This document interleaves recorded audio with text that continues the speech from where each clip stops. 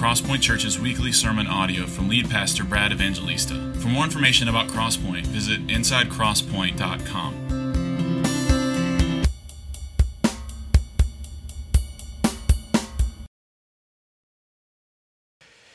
Amen. Good morning. How are you? Beautiful weather, huh? All right. Praise the Lord. If you have a Bible, open it to 2 Peter chapter 1. 2 Peter chapter 1. We looked at the last paragraph of 2 Peter chapter 1 last Sunday, and we're going to look at it again.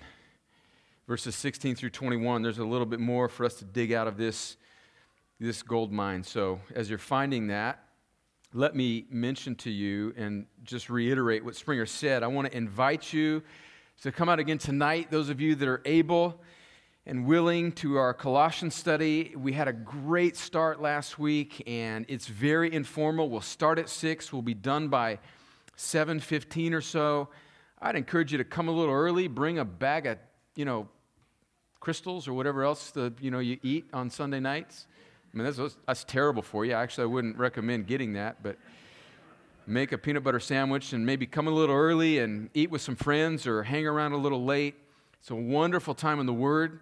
It's a wonderful time of fellowship. It's very informal, and I hope that it will be an encouragement to us. And also let me mention, that just piggybacking on what Springer mentioned about our prayer on October 6th for the 40 days of life, I want us to pray for that issue, and also, before we get into this text, pray for our nation.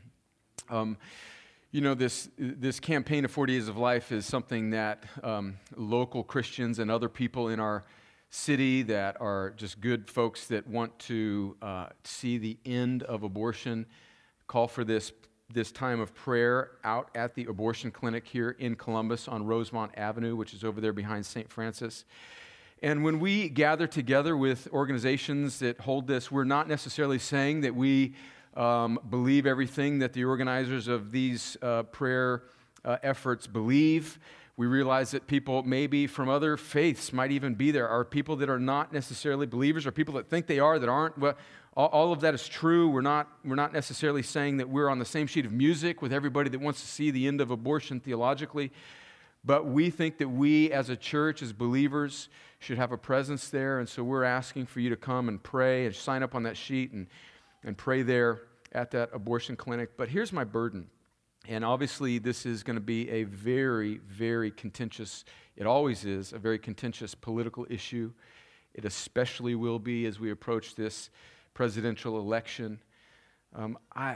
My burden is that we as a church, it's one thing to have a political position that's informed by our theology, that we believe that all of life is sacred and ordained by God, and that we believe that life begins at conception.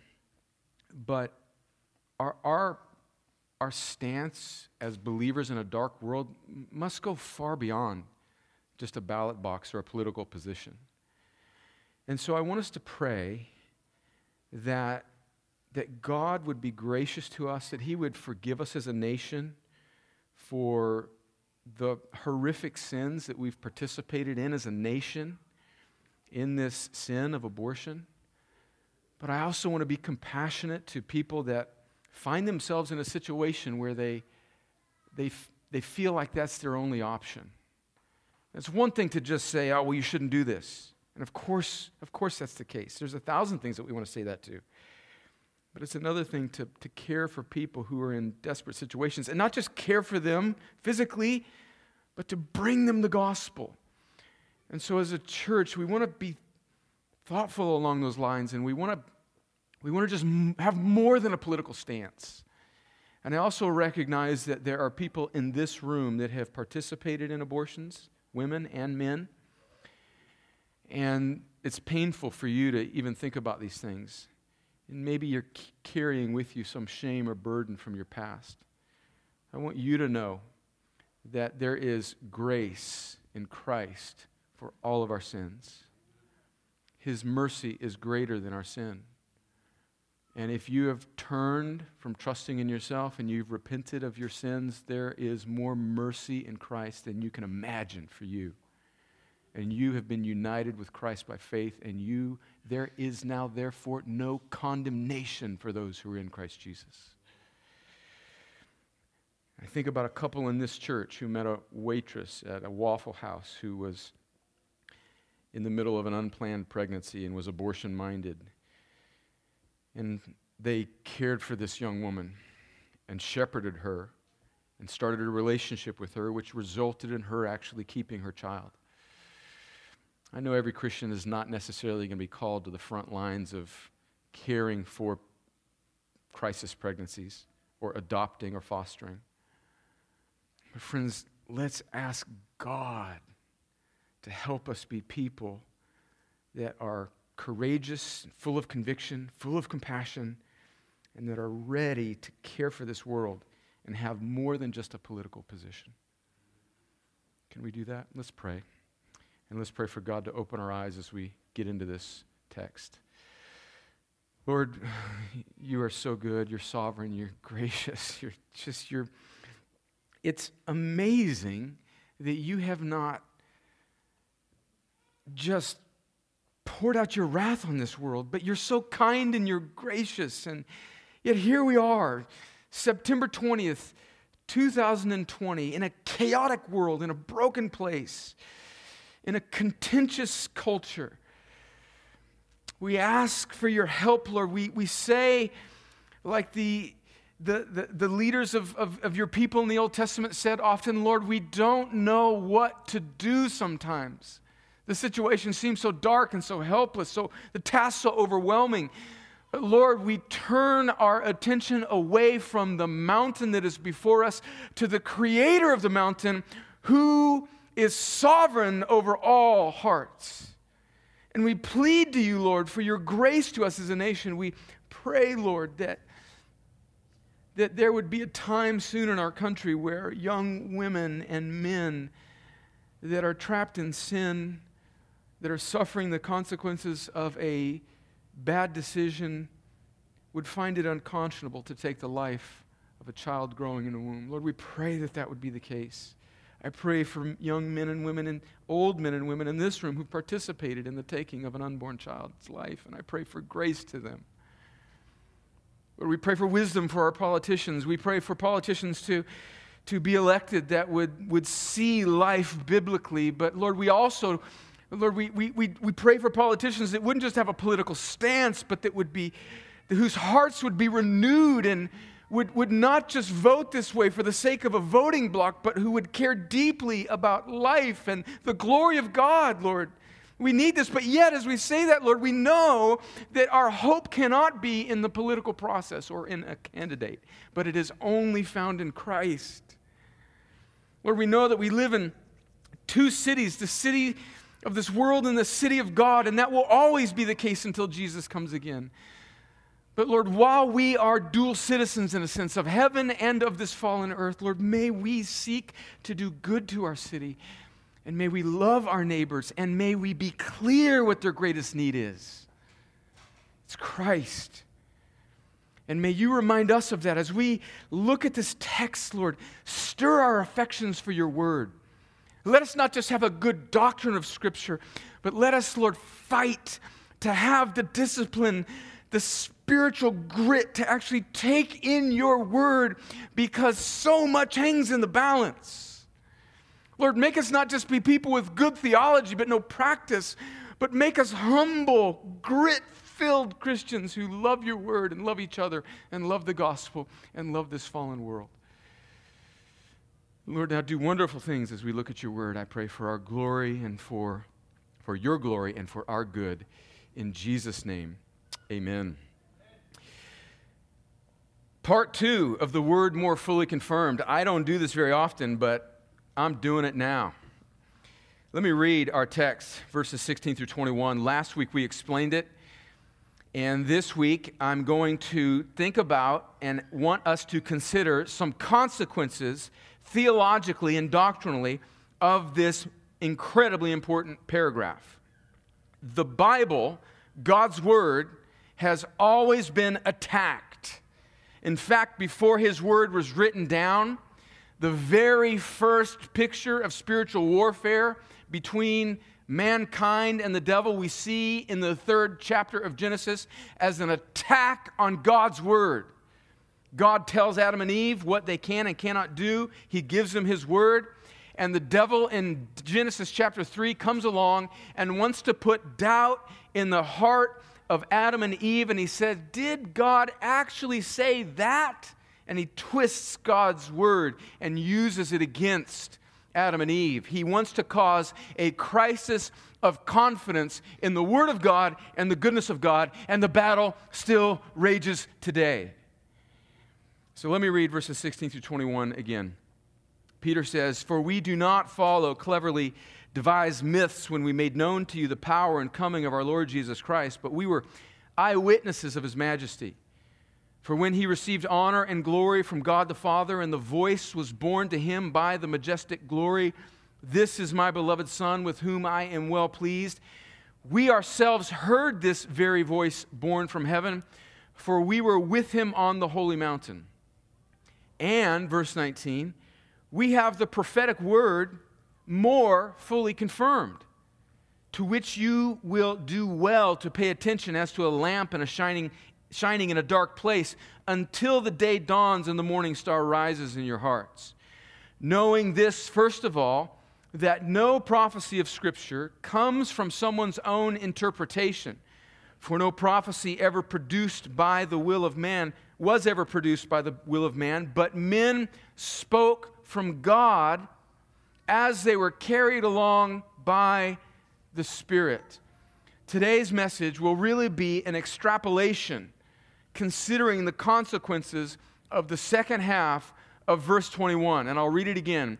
Men spoke from God as they were carried along by the Holy Spirit.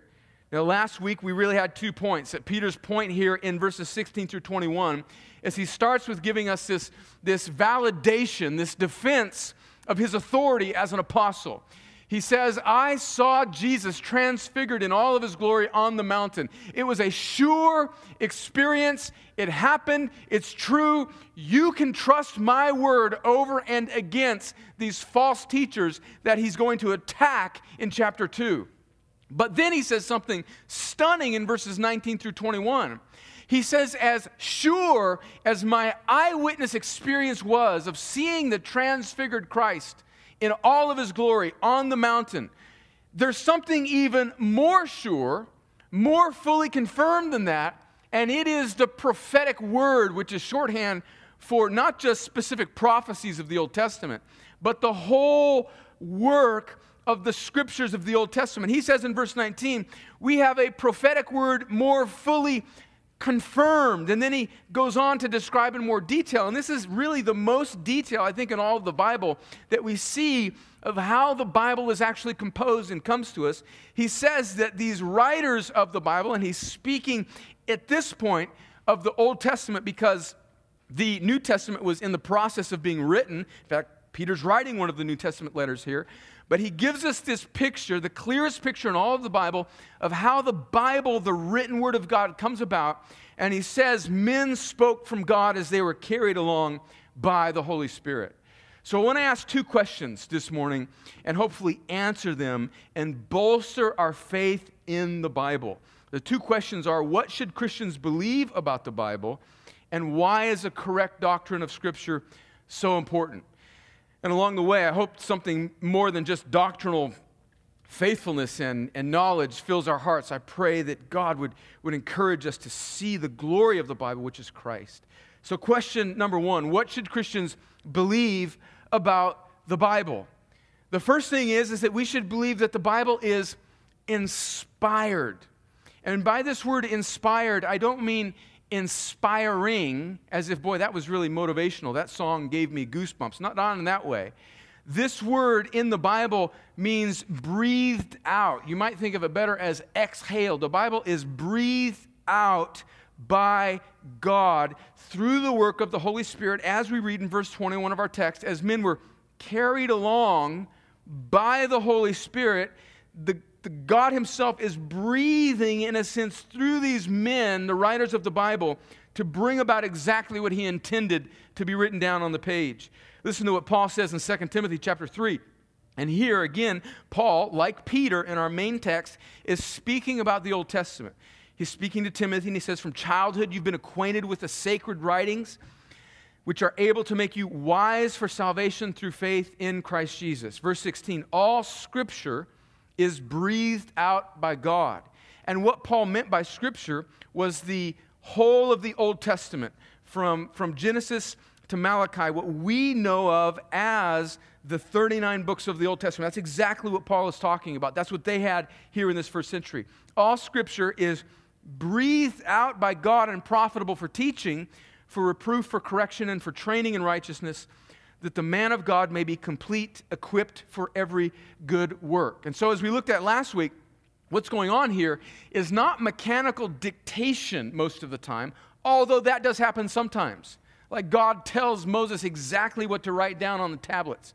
But most of the time, through the prophets, through David, through Moses and Isaiah and Jeremiah, God is using their circumstances, their personality. He's ordaining everything that they're going through, and He's working through them so that through the medium of their thoughts, their personalities, their situations, God is inspiring, divinely superintending that through this human vessel, what these Old Testament writers are writing down is exactly what He intends to be written down. That's what we mean by inspiration.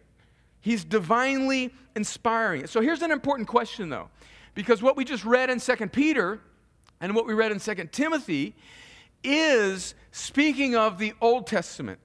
Is this also true of the New Testament? Can we apply this to the New Testament? And the answer to that is yes.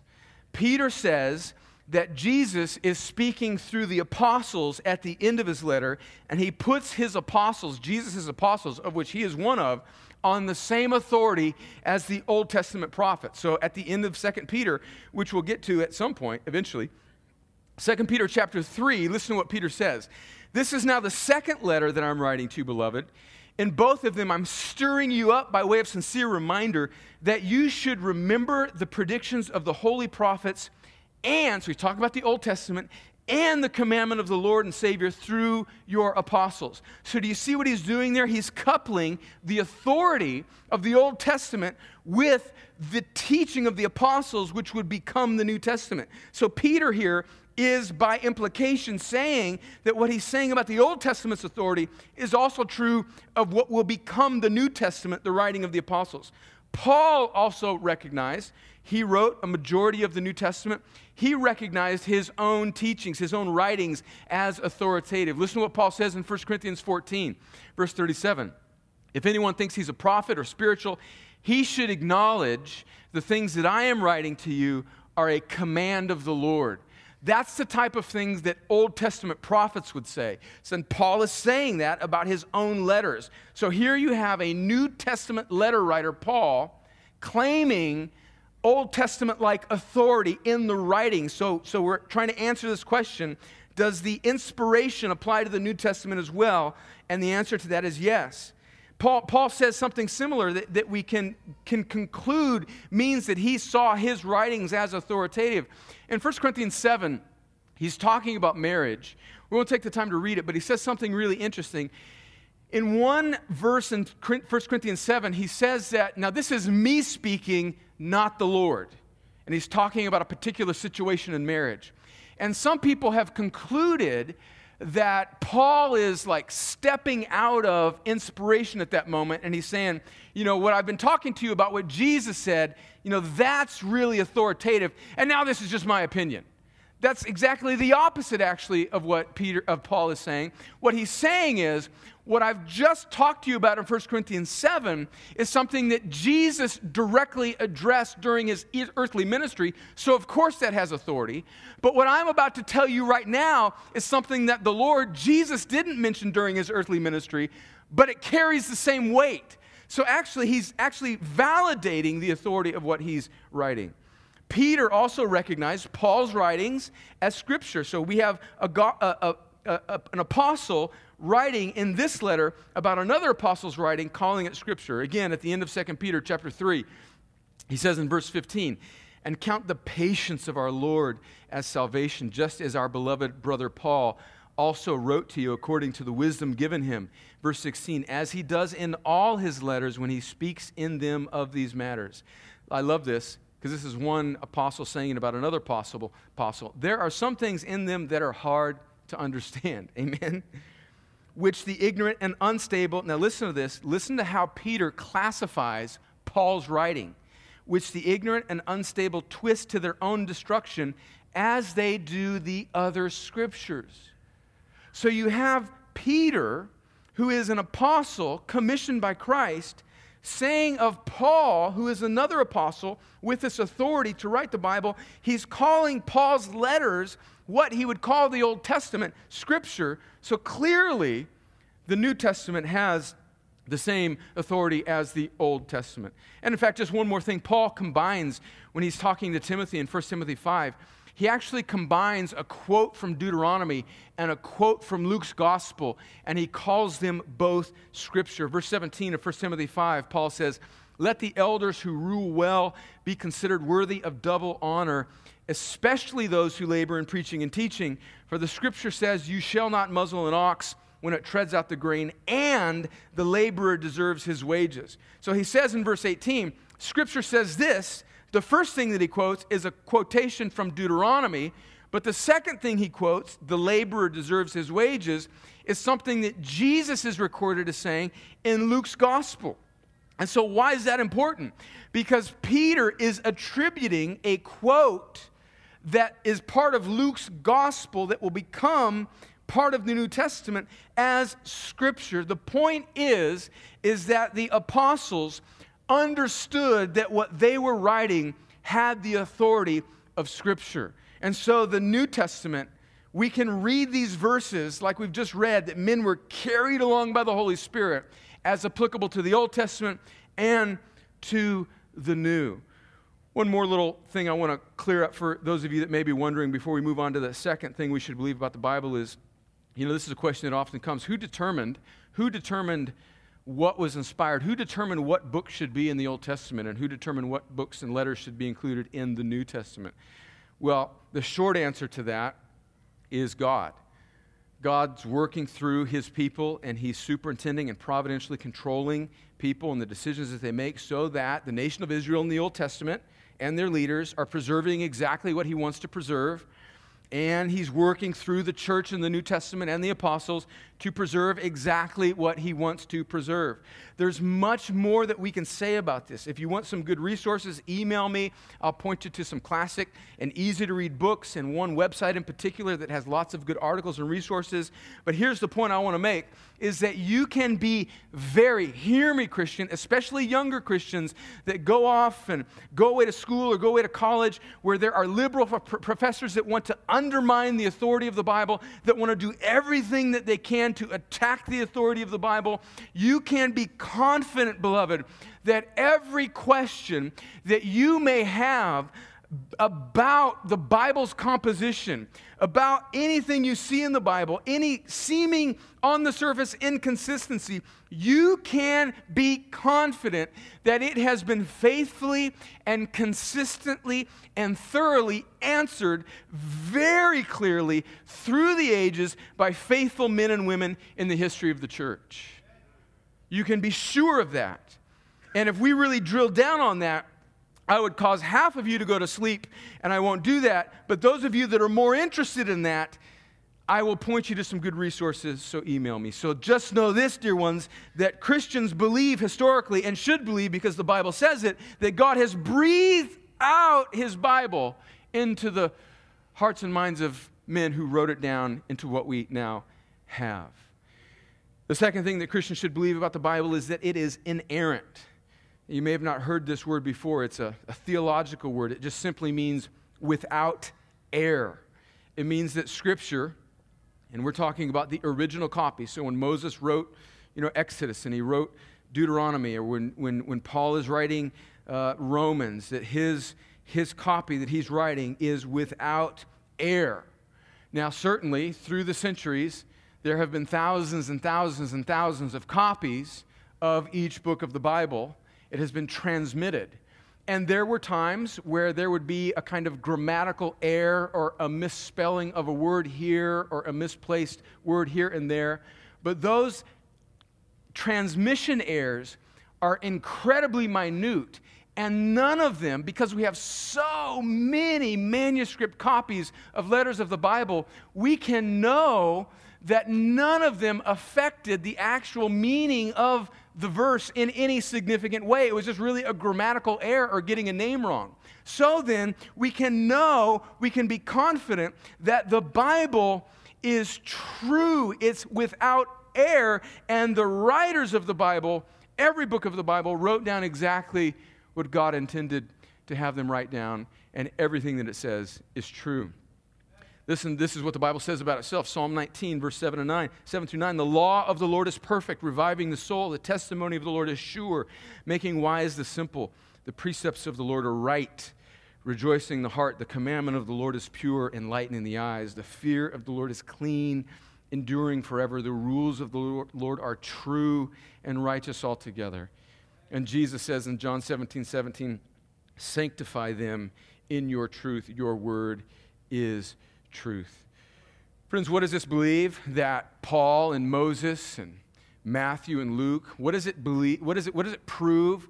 That we can be very, very confident that we have a faithful translation of exactly what they wrote down in the original language. That really, there's very few people, even people that hate the Bible and are not believers, that are scholars, they will vouch for the validity and the confidence that we can have that what we have as copies of the Old Testament or New Testament is what they actually wrote, translated into our languages, faithfully translated.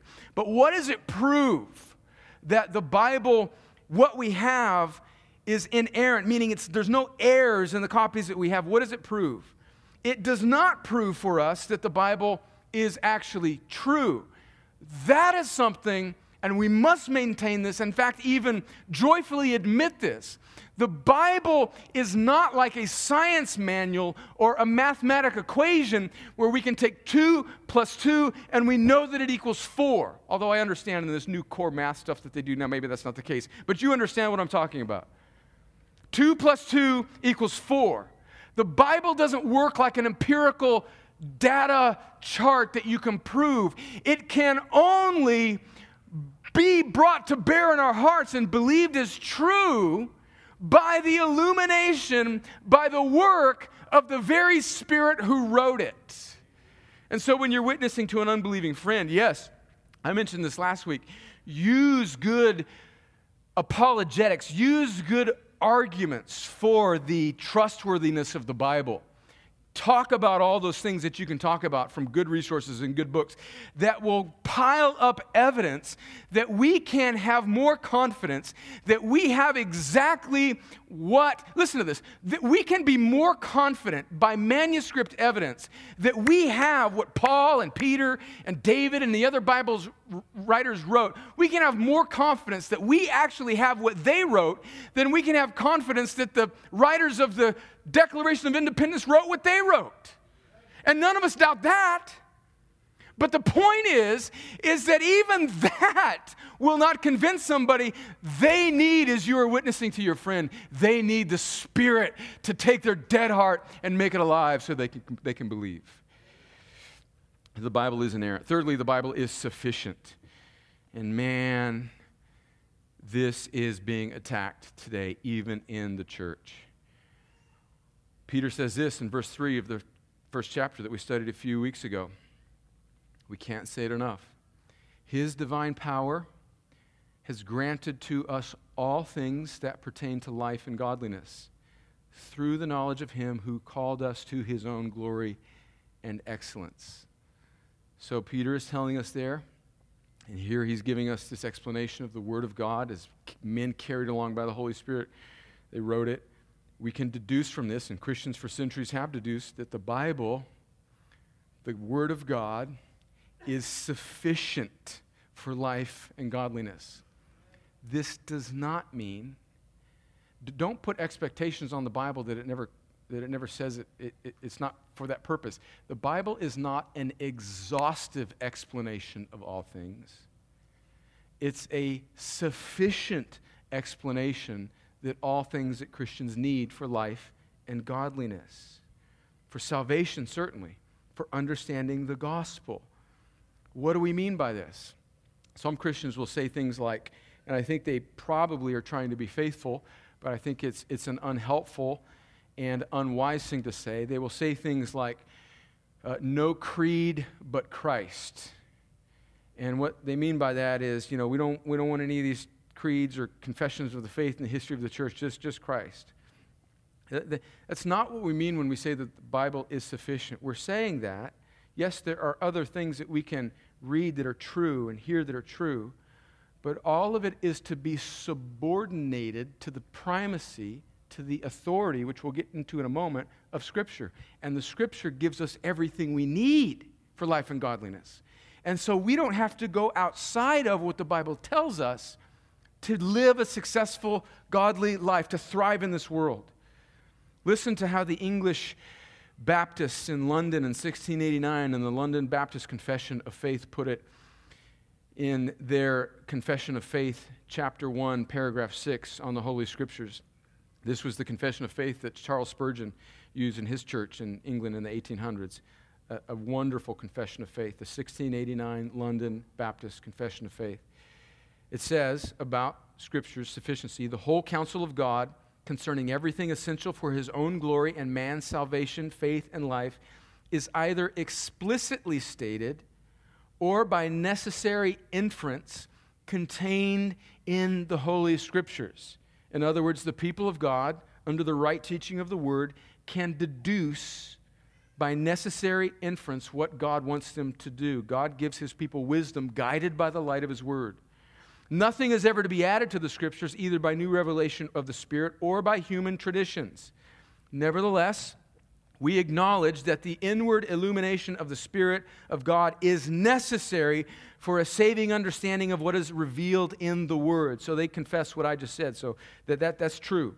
We recognize that some circumstances concerning the worship of God and government of the church are common to human actions and organizations and are to be ordered by the light of nature and Christian wisdom, following the general rules of the Word, which must always be observed.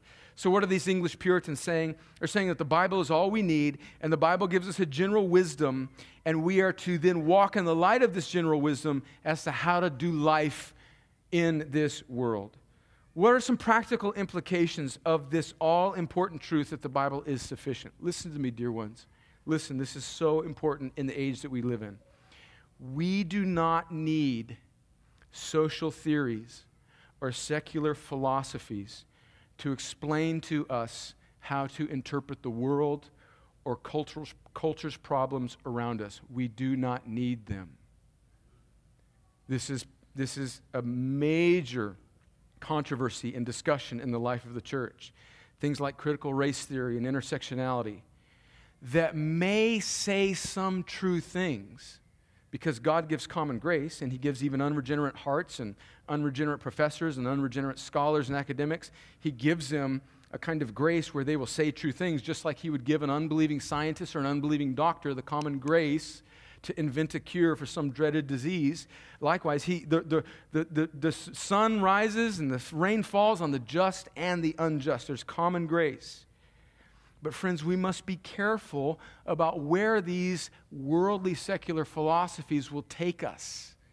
They will say some true things, and they will be attractive, and they will draw us away. And slowly but surely, it will be like a riptide that pulls us away. And the underlying motivation, I think, spiritually, for the wicked forces that are inspiring some of these things culturally is to cause a crisis of confidence in the hearts of God's people. And so as you are reading these things, as you are interacting with these things, as you are having conversations maybe in school or whatever, know that although true things may be said by the world, they are incomplete, they are insufficient, and it all must be brought under the subordination of the sufficiency and the authority, which we'll get to in a moment, of the Word of God. And living life in a local church with wise older people helping you to discern how that applies is your only chance of navigating in this culture. You cannot do it on your own. You cannot do it on your own. That's why God gives us the church. That's what Peter's saying when he says we don't follow cleverly devised myths. Colossians chapter 2, he says, don't be taken captive by empty philosophies of this world. And that is really, really raging in our world today. Fourthly, the Bible is authoritative. Now, this follows logically. If God has breathed out His Word, all these things sort of follow logically. Do you see this? Everything kind of flows from, if we believe that the Bible is inspired by God, breathed out by Him, and that the Bible writers wrote down exactly what the Creator and sovereign and righteous and holy and good Creator of the universe wanted to be communicated, then it follows that it would be inerrant without error. It follows that it would be sufficient, all that we need for life and godliness. And of course, it follows that God's Word then would carry His authority. This is what Psalm 138 says, verse 2. For you have exalted above all things your name and your word. So God's Word is exalted. It carries with it His authority. Now you may say, well, Brad, of course, who doesn't believe in the authority of God's Word? Well, lots and lots and lots of people who call themselves Christians. It's one thing to sort of confess this. It's another thing to actually live it. And that's why we preach out of the Bible. That's why we teach out of the Bible. That's why we try and pray the Scriptures. That's why there are a lot of popular songs out there that are listened to by many Christians that are maybe good musically and are sung by people that have good voices, but they are theologically bankrupt. And sometimes people will say, hey, Paul, let's sing this song. And Paul will have to say, no, we don't sing those songs because they're not speaking about the Word of God. They're not coming from the Word of God. They have no authority. There's nothing good in that. It might be musically good and it might be sort of attractive in some sort of entertainment way, but it's not the Word of God. And many people try and bend or subordinate the Word of God to cultural norms. Friends, this is happening with people who call themselves Christians. They are bending their view of human sexuality and human gender and the roles for men and women. They are letting the mood and the tenor and the opinion of culture take a place of authority over the Scripture. And friends, that is not biblical Christianity. God's Word is always good. And it will oftentimes, in fact, the majority of the time, contradict our sinful nature. And the battle of Christian living is subordinating a fallen culture, subordinating our residual sinful desires underneath the authority of God's Word. And this is the battle of our day. It's been the battle of every day. Did God really say? Is He really good? Well, if He was good, surely He would let you love whoever you love. How could a good God do this? Friends, the battle for the sufficiency and the authority of God's Word rages fiercely. Fifthly, the Bible is clear. Now, some of you are saying, okay, I was with you till then, Brad. I was with you. You just said that, Peter just said that some of the things that Paul said were hard to understand. Yes. But listen to what we mean by clear. Clear does not mean that we're going to understand every nook and cranny of the Bible. But everything that we need for life and godliness, for people that want to and have a desire, a renewed desire to understand the things of God, can. Friends, I want to build that confidence in you. Some of us have been wrongly taught. We've been taught this kind of wrong view of the Bible, that it's so complicated, it's so hard. And because we have no engagement with the Bible, we didn't grow up hearing it, the first time that we encounter something that seems challenging or hard to piece together, we throw up our hands. And what we need, we're smart enough to figure it out. What we actually need is some spiritual grit. We have it in every other area of life. I mean, if you were training for a marathon, and again, I say this every time I mention it, I don't know why you would do that, but if you were training for a marathon and you started running 1 mile and it started to get hard, you don't just stop and say, gosh, man, that's hard. Of course it's hard, but you keep running. And the Bible at times can be difficult to piece together, but it can be done by God's people. Listen to what, again, these English Baptists confessed in their Confession of Faith in 1689 in London. They said, chapter 1, paragraph 7, the Holy Scriptures, some things in Scripture are clearer than others. That's true, obviously. And some people understand the teachings more clearly than others. Now, that's true as well. We have to admit that. I mean, some knives are made for steak and some knives are made for butter. You understand what I'm saying, right? Some are sharper than others. But, listen to this. I wasn't talking about you necessarily. I mean, if you're getting mad now, that's between you and the Lord. I'm just saying, some people understand the teachings more clearly than others. However, take courage, Christian, because if you're thinking, man, I'm a butter knife. I'm a butter knife. I want you to hear this. You may be a butter knife, but God gave you skills. Man, some of the best Christians I know are butter knives. They're far more useful than these shiny steak knives. Some of the best Christians I know, some of the most fruitful people I know are simple, uneducated people who roll up their sleeves and serve God in the best way that they know how. And God uses their life in far more glorious ways than all these shiny steak knives in their Jinsu little whatever. Let me keep reading. I should have just kept reading. However, the things that must be known, believed and obeyed for salvation are so clearly set forth and explained in one part of Scripture or another that both the educated and uneducated may achieve a sufficient understanding of them by properly using ordinary means. In other words, if you will apply some grit, if God has, listen to me, dear friend, if God has given you a new heart, then there's some theological things about you that are truer than any obstacle that you face when you read God's Word.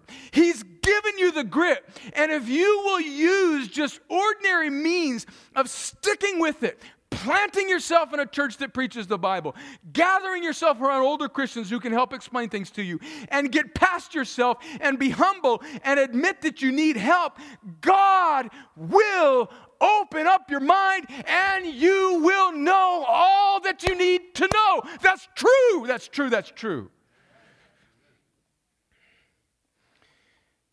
And I think what most of us experience when we have difficulty understanding clear parts of the Bible is it's not a deficiency in the Bible.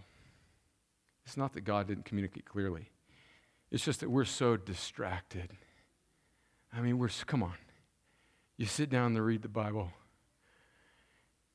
and you, ding, oh, I got an email. I have a great uncle in Italy that wants me to send him $2 million, and if I would just give him, I mean, come on, just ding, oh, my favorite show's on ding, oh, whatever, ding, oh, I got to check my email, ding. I mean, we're addicted to distraction.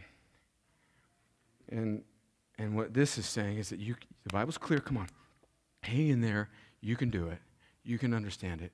Give your life to understanding God's clear truth in the context of the church, and God will meet you there. He will. And He may use your butter knife for glorious purposes. Glorious purposes. Give me a brigade of butter knives, and we'll take down a platoon of steak knives. Finally, the Bible's Christ-centered. You can believe all the above and miss the point of the Bible. In fact, the religious leaders in Jesus' day believed everything that we've said, and yet they missed the point of the Bible. John chapter 5, Jesus speaking to the religious leaders, verse 39, he says, "You search the Scriptures because you think that in them you have eternal life, and it is they that bear witness about me, yet you refuse to come to me that you may have life." The Bible is ultimately not a book of pragmatic wisdom. It's not just a collection of doctrines that we need to know and store away in our hearts. It is a grand narrative that is pointing us to look away from ourselves to Christ, whom God has given to die on the cross and rise again in victory, so that all that would trust in Jesus can be reconciled to God through the sacrifice of God the Son on the cross and through his victorious resurrection. That's what the Bible is about. It's about Jesus. Spurgeon famously said, he was talking to a young preacher, and this preacher preached a sermon, and he got some negative feedback from somebody. And Spurgeon said, "Well, all you said was true, but there was no Christ in your sermon. You said a lot of true things, but there was no Jesus in your sermon." And Spurgeon gave him this analogy, and he says, in England, in Spurgeon's day, he said, in every town or hamlet in the countryside of England, there is a road that leads to London. And he said, likewise, in every text, on every page of Scripture, there is a road that leads to Christ. Get on that road and go there. Now, this doesn't mean, we need to understand what this means. Spurgeon did not mean that we need to find Jesus in every little nook and cranny and places that he's not really present. Like maybe you're reading the Old Testament and there's somebody that's wearing like a coat with a red fabric on it. Aha! There's Christ. Yeah, that red fabric, it's a picture of Christ's blood. Or maybe it's just the guy had red fabric on his coat. We can overdo it. And we can so look for Christ in every little nook and cranny that we kind of just don't really understand the bigger point that the Bible's teaching us. But what the Bible does do in every page, in every verse, in some way, contributes to this grand narrative that builds either speaking explicitly about Christ or is pointing us or is showing us our need for Christ. So even if we read, like Genesis 38, this terrible chapter about this sister who was raped and these brothers who take revenge and slaughter this people group, what's going on there just ends like, wow, that was a horrible scene. Where's Christ in this Old Testament story? Christ in that Old Testament story stands behind it, because when we see the debauchery of mankind and the wickedness of our hearts and the futility of our own efforts to bring about justice, we see that we need a Redeemer. We need somebody to save us from our sin. We need a God that will come and save us from our sin and give us true justice. So behind every page of the Bible in some way is Christ. The Bible is Christ-centered. Well, let's land this plane with this last question. Why is a correct doctrine of Scripture so important? And I don't mean to be hyperbolic here or dramatic. I know I can be dramatic and hyperbolic. I can do that. But I don't think I'm being dramatic here when I say that if you lose the doctrine of Scripture, you'll eventually lose all the doctrines of Scripture. If you have a crisis of confidence that what you have is God's Word, if you don't truly believe that, when life gets hard and culture gets attractive and sin is raging in your soul, you will be vulnerable to shift off of the firm foundation of God's Word and believe anything that will make you feel better in the moment. And so a correct doctrine of Scripture, while it may not be the most important doctrine of the Bible, I would say that's the gospel and the atoning work of Christ. If you don't have the doctrine of Scripture firmly rooted underneath your feet, you will eventually lose all other doctrine, because we live in a world that is not neutral. It's wanting to toss you to and fro. Listen to what Paul says in Ephesians 4. He says, "And he gave apostles, prophets, evangelists, shepherds, and teachers to equip the saints for the work of ministry, for the building up of the body of Christ, until we all attain to the unity of the faith and the knowledge of the Son of God. That's doctrine. To mature manhood, to the measure of the stature of the fullness of Christ, so in other words, believe the Bible, believe the teaching of the Bible through the people that God has given to the church to teach the Bible faithfully to you under the collective guidance and wisdom of the Holy Spirit. Why? Verse 14, so that we may no longer be children tossed to and fro by the waves and carried about by every wind of doctrine, meaning false doctrine, by human cunning, by craftiness in deceitful schemes. That's the battle of the Christian life. And that battle raged in Genesis 3, and it rages today. You must have a correct doctrine of Scripture. A couple historic examples. We see this really in the development of the church in the early centuries, eventually becoming the Catholic Church. And then the need for the Reformation. And one of the great problems in the church in the Middle Ages, which was the reason for the Protestant Reformation, is because the Catholic Church before they lost the doctrine of the gospel and the atoning work of Christ as the only means by which a person could be made right with God, they began to lose a good doctrine of Scripture. And they began to wrongly attribute the tradition of the church or the teaching of the Pope as having the same authority as the Bible. And slowly over time, it began to creep. And because the church, the Catholic Church at that time, lost the doctrine and the authority of Scripture over and against the tradition of the church, they lost the gospel. We see it today. And I say this with lots of compassion and love in my heart because I believe many of these people are Christians. And this is the stream of the church that I grew up in and came to faith in. But the Pentecostal charismatic stream of the church is another example where the doctrine of Scripture is often threatened because there is a high premium in those streams of the church on experience and what you feel.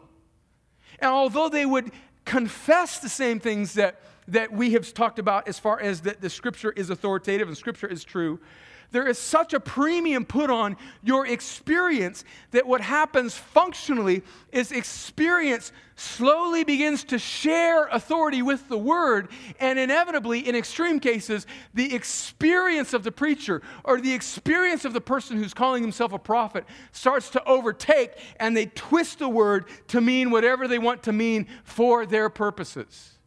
Friends, that is a problem. That's a problem. Now, just as much of a problem is people like us who just are satisfied with good doctrine and we don't ever let the Word work in our hearts. That's a problem, and I bang on that all the time. I'm just wanting to illuminate you and guard you if you leave this church and go to some other one. Don't go to another one that puts so much emphasis on experience because eventually experience will trump good doctrine. Good doctrine should promote our worship of God and our experience, and it should guide it. It shouldn't be subordinate to it. I bring up these examples, friends, not to be unnecessarily combative or critical or quarrelsome. I really don't. But rather to help us be wise and discerning. Friends, this is the spiritual battle. This is the theological battle of our age. The authority of God's Word.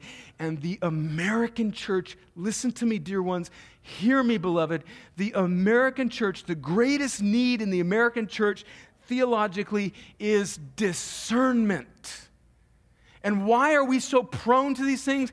Because one of the things that has made the American culture great, the ingenuity and the creativity and the pragmatism to do whatever it takes to make things work, that same gift of God cannot be applied theologically to how we approach the Christian life. You can't be guided by a whatever works mentality when you come to an understanding of God's Word. Because if you're guided by pragmatism and a whatever works to fill up the building or attract the crowd, what you will end up doing is not the Lord's work, but the devil's work, because you will attract a bunch of goats and make them think that they're sheep when they're not actually sheep, but they're goats. And so I say these things not to be, again, unnecessarily combative or critical or quarrelsome, but because I, along with the other elders, am responsible for you in a spiritual sense. And Hebrews 13:17 says that I will stand before God one day and have to give an account of how I led you. And if I lead you based on my own desire to tickle your ears and fill this room with people that make me feel good about my ministry success, then that is spiritual malpractice. But if I stand before you and tell you that this is the word, that we need discernment and we need to be aware of the unhealthy segments of the church and the wicked lies of our culture, even though it's not the most happy thing to talk about, if I don't do that when the word calls for it, I am an unfaithful shepherd, and I don't want to stand before God being an unfaithful shepherd. Finally, why is the correct doctrine of Scripture so important? Because God works through His Word. This is how God works. God can do whatever He wants, whenever He wants, however He wants, with whomever He wants. But God has bound Himself. Of course He can do whatever He wants. But He primarily has bound Himself to work through His Word, to save people and transform people. That's what God does. It's His primary means of grace. Do not, dear ones, do not pit the Spirit of God against the Word of God as if the two in a church culture are at odds with one another. Sometimes people have that faulty notion, well, that church is all about the Word of God, but the Spirit's not really moving. Well, if that church is like that, it's because they are dry. They're not letting the word that they're committed to warm their hearts and produce in them worship and affection for God. That's not a right understanding of the Word of God. And don't pit the Spirit's moving against the Word of God. You know what that's like? That's like, think about this. The hidden hand of God is riding through Paul and Peter. It's riding through these writers of the Bible, and it's bringing about exactly what God intends, literally superintending the pen of the Bible writers. And when we pit the Spirit against the Word, essentially what we do is it's like we're wrestling the hand of God away from the pen of God, and we're saying, no, you don't need that pen. Here's this magic wand. Wave it and make something miraculous happen for me. He has made something miraculous happen for you. He's made you go from spiritual death to life, and He has miraculously given you His Word so that you might obey it and live and fight with other Christians to serve Him. That's miraculous. Two final encouragements, not on the screen, just to land this plane. And this plane needs to land. One, friends, we don't worship the Bible. We don't worship the Bible. We worship the God of the Bible. In our high view of Scripture, let's not strangely, wrongly let it lead us away from God. Let it lead us to the Lord. We don't want to be like the religious leaders in John 5. In our pursuit of good doctrine, we dare not miss the one to whom the good doctrine points. And then secondly, a pastoral encouragement, and I'll pray after this. It's one thing to have a good doctrine of Scripture. It's another thing to have a good practice of taking Scripture in. And let's just admit, this is a fight. I exhort you, I exhort myself, let's fight to not just have a good theory of Scripture, but a good practice of Scripture intake. Fight, and it is a fight, to make Scripture intake, reading, listening, the great habit, discipline of your life. Why can we watch sporting events for 3 or 4 hours and not lose our focus? Some of us are about to leave this room and go do that and watch a football game. We can watch. I was thinking about this the other day when I was thinking about how easily it is to get distracted or bored when you're reading the Bible. We can watch men with a stick hit a little white ball and then go chase it and hit it again and hit it again into a little cup. And we can I'll do it. I love doing it. I don't like to do it myself because I get mad and I sort of lose my witness when I'm doing it. I'm terrible at it. But we can do that for 3 or 4 hours straight and not be bored. But we read 5 verses in Colossians. Oh, man. What's going on there? It's spiritual warfare.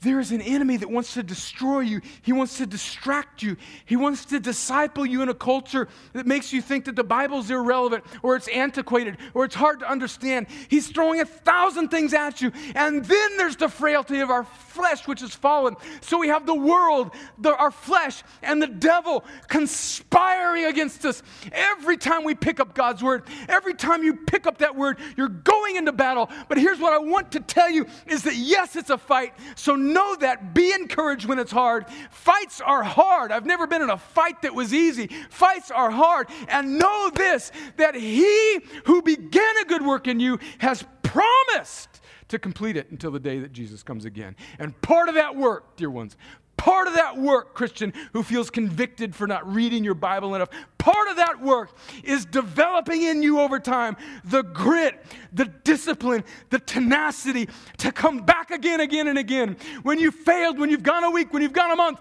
when you've gone 6 months without picking up God's word, to come back again and say, Lord, help me understand, and to read it with other believers, and to be part of a church, and to open up your Bible on Sunday morning, Sunday night, Wednesday night, Thursday morning when you meet with some brothers and sisters, to fight, to take in God's word so that this word would point you to the word, Christ himself, and bring you all the way home.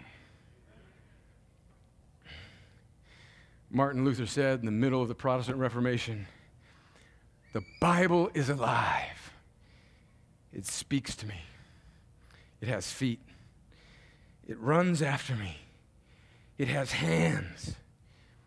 It lays hold of me. Oh, that would be true of me and you. Let's pray. Lord, none of this means anything unless we see the Christ of Scriptures. The Bible is about the fact that you are holy and eternal and immortal and altogether righteous and good. And for your glory you created us.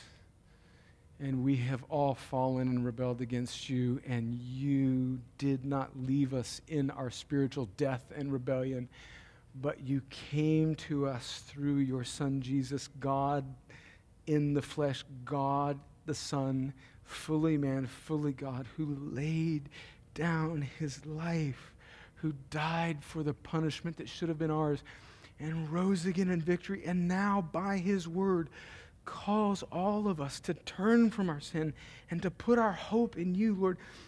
You have given us your word, which points us to that great and glorious news.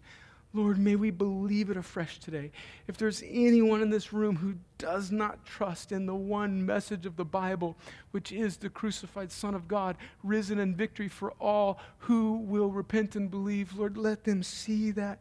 May they turn from themselves, and may they put their hope in Christ right now, Lord. And in order for that to happen, Lord, it's not going to be a function of their will. Their will is not free to do that. Their will is enslaved by sin. They need you to unshackle their will. They need you to bring their dead will back to life so that they can see the point of the Bible, which is Christ. And Lord, I plead with that you would do that for people in this room that came in not knowing Jesus. Lord, do that, I pray. And Lord, for the rest of us that already believe that good news of the Bible, Lord, rouse our sleepy, pathetic, tired, frail, wimpy hearts, and put steel in our spine and focus in our minds and grit in our heart, Lord, so that we would commit ourselves to have more than just a theory or a doctrine, but a practice of feasting on the banquet of your word. Lord, I need this so much more in my life. I read junk all day long. I scroll through social media. I waste time. Lord, I repent of that. Help me know more of you through your word, and help my friends do this as well. And Lord, with your word, wound us so that you might heal us. Contradict us so that you might care for us. And make us more like Jesus until that day when this lamp, this torch in the dark cave, this written word will yield to the true word, Christ, and we shall see him face to face. Lord, do that, I pray, for us. Make us more like Jesus. Use this Sunday, this text, to build this church for your glory and our good. In Jesus' name, amen.